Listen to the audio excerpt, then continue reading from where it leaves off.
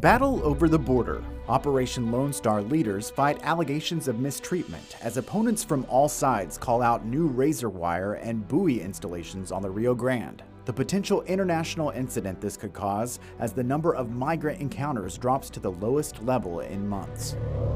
A looming showdown inside the halls of the Capitol, with the first two special sessions finally over and an impeachment trial weeks away. I hope external pressures will not play a part in what I think is a very important piece of democracy. And the House Speaker, one-on-one. Our conversation with Dade Phelan about the property tax package passed by lawmakers and the work they still expect the governor will ask them to perform this year. Produced from the Capitol in Austin and airing statewide, this is the award-winning State of Texas.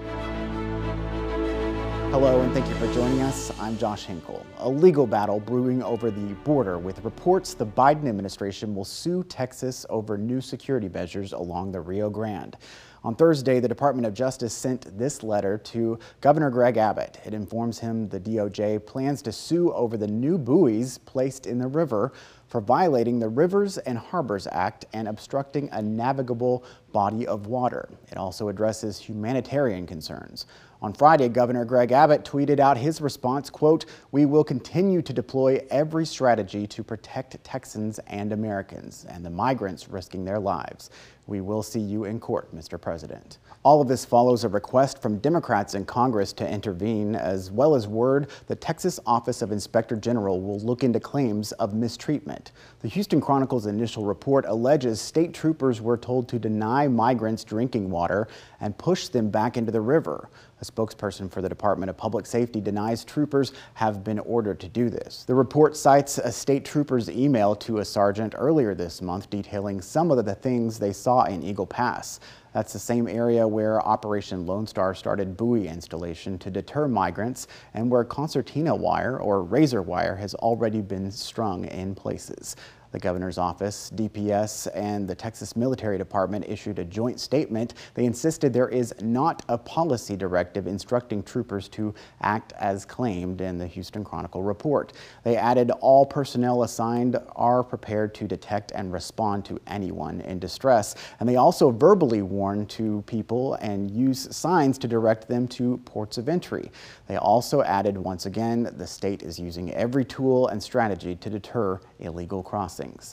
This isn't the only pushback for this Operation Lone Star project. Concern continues to mount from groups worried about the environmental impact. There's already a lawsuit filed by a Texan telling us the buoys have negatively impacted his kayaking business. Dispute in Eagle Pass over Texas' latest efforts to secure the border through these buoys. We don't want anybody to get hurt. In fact, we want to prevent people from getting hurt, prevent people from drowning. But opponents say the aquatic barrier will have the opposite effect.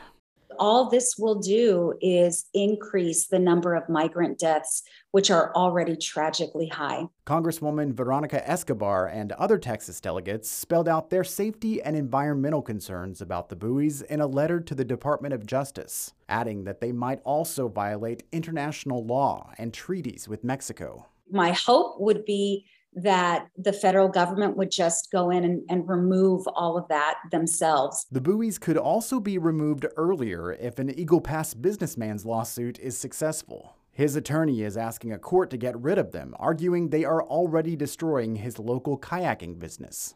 The ramp that's used to access the river is blocked. They can't use it now. There's concertina wire, all along this area. If you're a tourist who's looking to maybe have a nice adventure on the river, I'm not sure you want to feel like you're floating down a war zone. Carlos Flores also argues Texas never had the authority to install the floating barriers in the first place. The state is acting without authority under the Disaster Act. An issue that could land in the court's fate as soon as this week. The International Boundary and Water Commission tells us the governor's office did not reach out in advance to get a permit or communicate that Texas was installing the buoys. Mexico also formally filed a complaint over the buoys. Leaders there worry the plan violates the 1944 and 1970 treaties on boundaries and water. Mexican inspection teams will deploy to monitor the operations. The Foreign Relations Secretary, Alicia Bárcena, said if the buoys impede the flow of water, it would violate the treaties, which requires the river remain unobstructed. When asked this week in Washington, Republican lawmakers addressed the situation, pointing the finger ultimately at the Biden administration.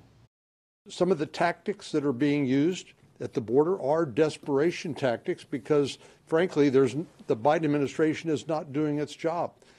Texas, as you know, has a 1,200-mile common border with Mexico, so we bear the brunt of this, but it doesn't stop there. Senator John Cornyn and other Republicans also called out the Biden administration for what they say is an unwillingness to find a bipartisan solution. Ahead of the buoy installation, more than 106,000 migrants crossed the southwest border without authorization in June. That's according to the Department of Homeland Security. And that total is combined for those arriving between lawful ports of entry or showing up at the ports without a booking online. Federal officials revealed another 38,000 presented themselves at the ports to claim asylum after securing appointments. Add all of it up, and that's more than 144,000 migrant encounters for June. That's a 30% drop from the month before. It also represents the lowest totals since President Biden's first full month in office back in February 2021. The state capitol finally somewhat quiet for the first time in months after the House and Senate passed the property tax deal the governor wanted for 2 special sessions. An $18 billion package, $13.5 billion of it from the budget surplus. Governor Abbott has promised more special sessions. He's already signaling on his official social media channels that school choice is the issue he wants to tackle, but that likely won't happen until October. That's because suspended Attorney General Ken Paxton's impeachment trial is scheduled for September 5th. Paxton faces 20 articles of impeachment connected to whistleblower allegations of abuse of office and trying to have the state pay a settlement in a resulting lawsuit. This past week, Lieutenant Governor Dan Patrick issued a sweeping gag order ahead of the trial. This is for Paxton, senators who are jurors, state representatives, even the attorneys and witnesses. The concern is any comments that might unfairly impact and prejudice the process. But the gag order also highlights the pressure facing lawmakers. According to campaign finance reports, Lieutenant Governor Dan Patrick received $3 million in campaign support from a pro-Paxton political action committee just last month. Defend Texas Liberty PAC contributed $1 million as well as loaned another $2 million to the Lieutenant Governor's campaign. That news came out a day after the gag order. Ahead of the gag order, our Monica Madden spoke with the House Speaker, Dade Phelan, about a number of issues. She shows us how lawmakers finally reached a property tax deal to get this on the ballot for voters in November, as well as his thoughts on the upcoming Paxton impeachment trial. Why did it take so long for Republicans to get a deal? It just became the realization that we were in an impasse and we both needed to give something and take something. And the governor, lieutenant governor, and I we just had some very frank discussions about, let's figure out how to land this plane. And because taxpayers are anxious, they want they want a rebate, they want their money back. And we were able to accomplish that. On the House's impeachment of Attorney General Ken Paxton, that criticism has come from the state GOP, of course, the defense lawyers calling the process rushed and unfair and not based on proper evidence. What is your response to that criticism? We were having this discussion because the Attorney General and his office came to the House and Senate and asked for $3.3 million. And we started an investigation to see if that was a worthy use of taxpayer dollars. And that started months and months and months ago. I stand behind what happened in the House, and I'm proud of the work product that the board of managers put forth.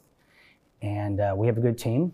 And it was the right thing to do. Expecting Governor Abbott to call you back for vouchers as well as other educational issues. Do you think we're going to see a repeat this time, given how a lot of your rural members feel on the voucher program? It's a tremendously complex issue that I think requires a laser focus. Assuming the governor has a special session, coming forward. That's his decision, not mine. But I think we will have a very robust discussion, and maybe some of these ideas have broad support. We shall see. Monica also asked Speaker Phelan to respond to Democrats' criticism that the plan doesn't do enough to provide relief for renters. He says the overall decrease in tax rates and the drop in cost of doing business should cause landlords to lower rates. Women who wanted children left in anguish, arguing Texas abortion laws made their pregnancy complications medically worse. I felt so bad. She had no mercy. There was no mercy there for her. But others argue it's the doctors, not the states, who are to blame. It was absolutely mishandled by the medical professionals that were responsible for her health and her child's health. More on the courtroom drama potentially impacting every woman and family across Texas next.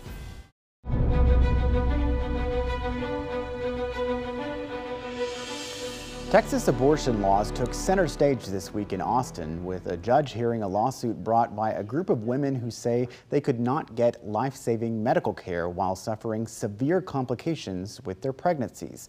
Texas law prohibits most abortions, with an exception if the life of the mother is at risk. But the women and physicians suing say the language in the bill is too vague. Our Monica Madden joins us now. You were in court for both days this week. This was emotional. Yeah, absolutely, Josh. It was really tense in there. There was one woman who was testifying saying that she was forced to give birth even though the doctor said that her child would die at about halfway through her pregnancy. So she knew this was a long time coming, but still had to carry her baby to term.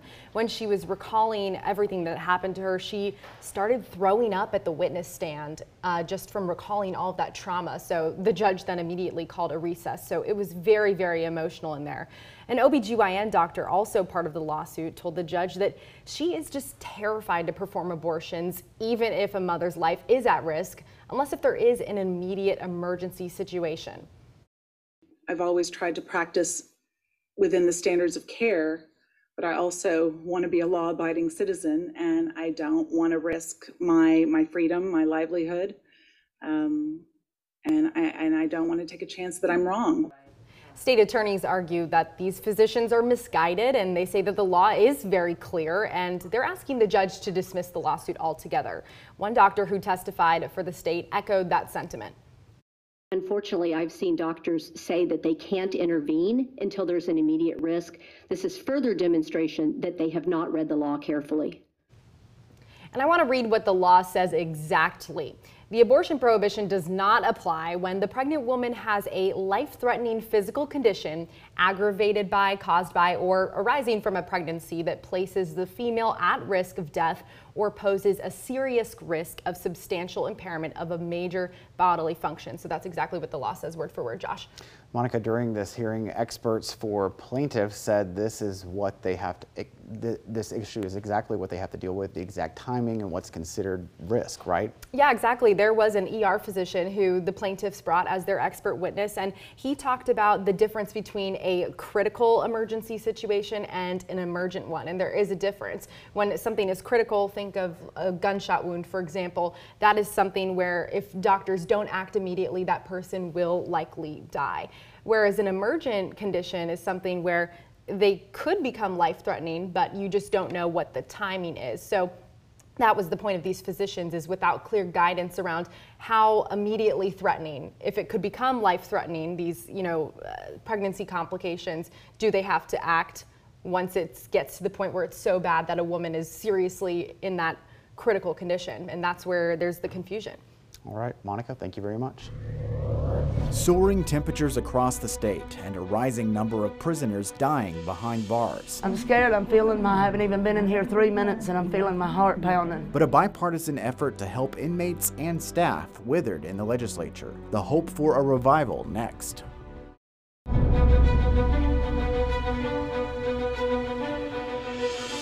This weekend marks one of the hottest the state has ever seen. Yes, it is July, but from the Panhandle to the Valley to El Paso to the Arklatex. Average daily temperatures have either been just under or well into the triple digits. This past week at the state capitol, former inmates and relatives rallied in protest of hot conditions inside state prisons. They're calling for air conditioning to keep cells under a maximum 85 degrees. In the month and a half, at least 52 inmates have died inside Texas Department of Criminal Justice prisons. Advocates worry many of them succumb to heat-related illnesses. John Anthony Southers, I'm doing this for you, son, because I need to know exactly what my son faced in his last moments. This included the mother of a 36-year-old found unresponsive in his cell late last month. Lawmakers want Governor Greg Abbott to take emergency action in a special session as this hot summer rolls on. This is a state of emergency, people.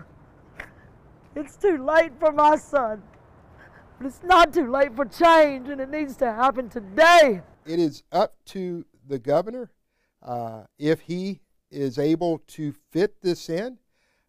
I know that he has a Texas House bipartisan support that's ready for us to respond to this crisis. TDCJ declined our invitation to give an interview on this issue. They have told us in the past, though, that core to this department's mission is protecting the public, our employees, and the inmates in our custody. They say they have added about 9,500 more cooled beds since 2018. Governor Abbott has also not yet responded to our request for comment. Joining me now is reporter Ryan Chandler. Ryan, you were at this rally this week, but this is an issue you've been following for a while now. Yeah, Josh, the oppressive heat in Texas prisons is something that TDCJ has known about for decades, but especially as we see these record hot weeks this summer, we've seen increased concern and increased deaths in our Texas prisons. This week, I went through all of the custodial death reports from TDCJ from the beginning of the summer. There's been 60 of them just since June 1st. And out of those, almost a quarter are among young, otherwise healthy people under 40 years old. But we know that TDCJ has not reported a heat-related death officially since 2012. But because of the heat that we've seen in these cells, on these hot summer days, some of these cells reach internal temperatures of 120, 130. We know of at least one instance where the inside of a facility was 149 degrees. So that has led these advocates to say it's not a mystery why we're seeing these people die so suddenly and so tragically, and they're calling for change. And one of the things you've highlighted in the previous reporting that I don't think everyone understands is that this impacts more than just the inmates, correct? Sure. Imagine going to work there every day. I've talked to former and current correctional officers who say that they are scared for their health just putting on the uniform and going to work. I talked to one former TDCJ employee who said that he saw ambulances come daily for inmates and weekly for correctional officers. Imagine that you are walking the rounds in these unconditioned prisons every day in a stab-proof vest and a full uniform. It's hard, demanding, dangerous work, not just because of the environment they're in, but because of the heat that they are surrounded by.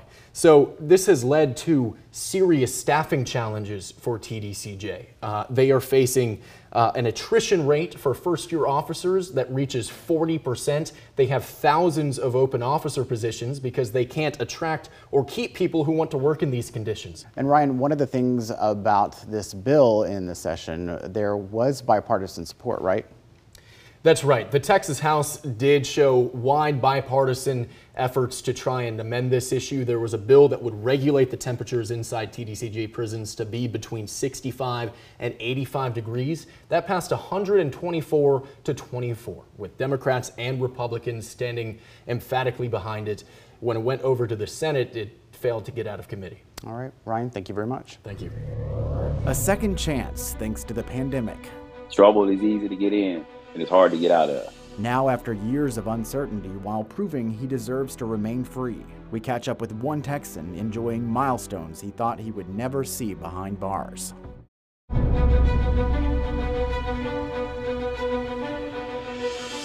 New life for thousands of people convicted of low-level federal crimes, then released during the pandemic. They will not have to go back to prison. A recent decision by the Department of Justice ends lingering uncertainty for one person we followed for years. It really hadn't sunk in yet. This is already Kendrick Fulton's 20th year in federal custody, serving 33 years for selling cocaine. State of Texas reporter Matt Grant first met Fulton 2 years ago in Round Rock after he was released to home confinement as part of the CARES Act to help slow the spread of COVID in prisons. Now a judge has reduced his sentence to 25 years with credit for time served and good behavior.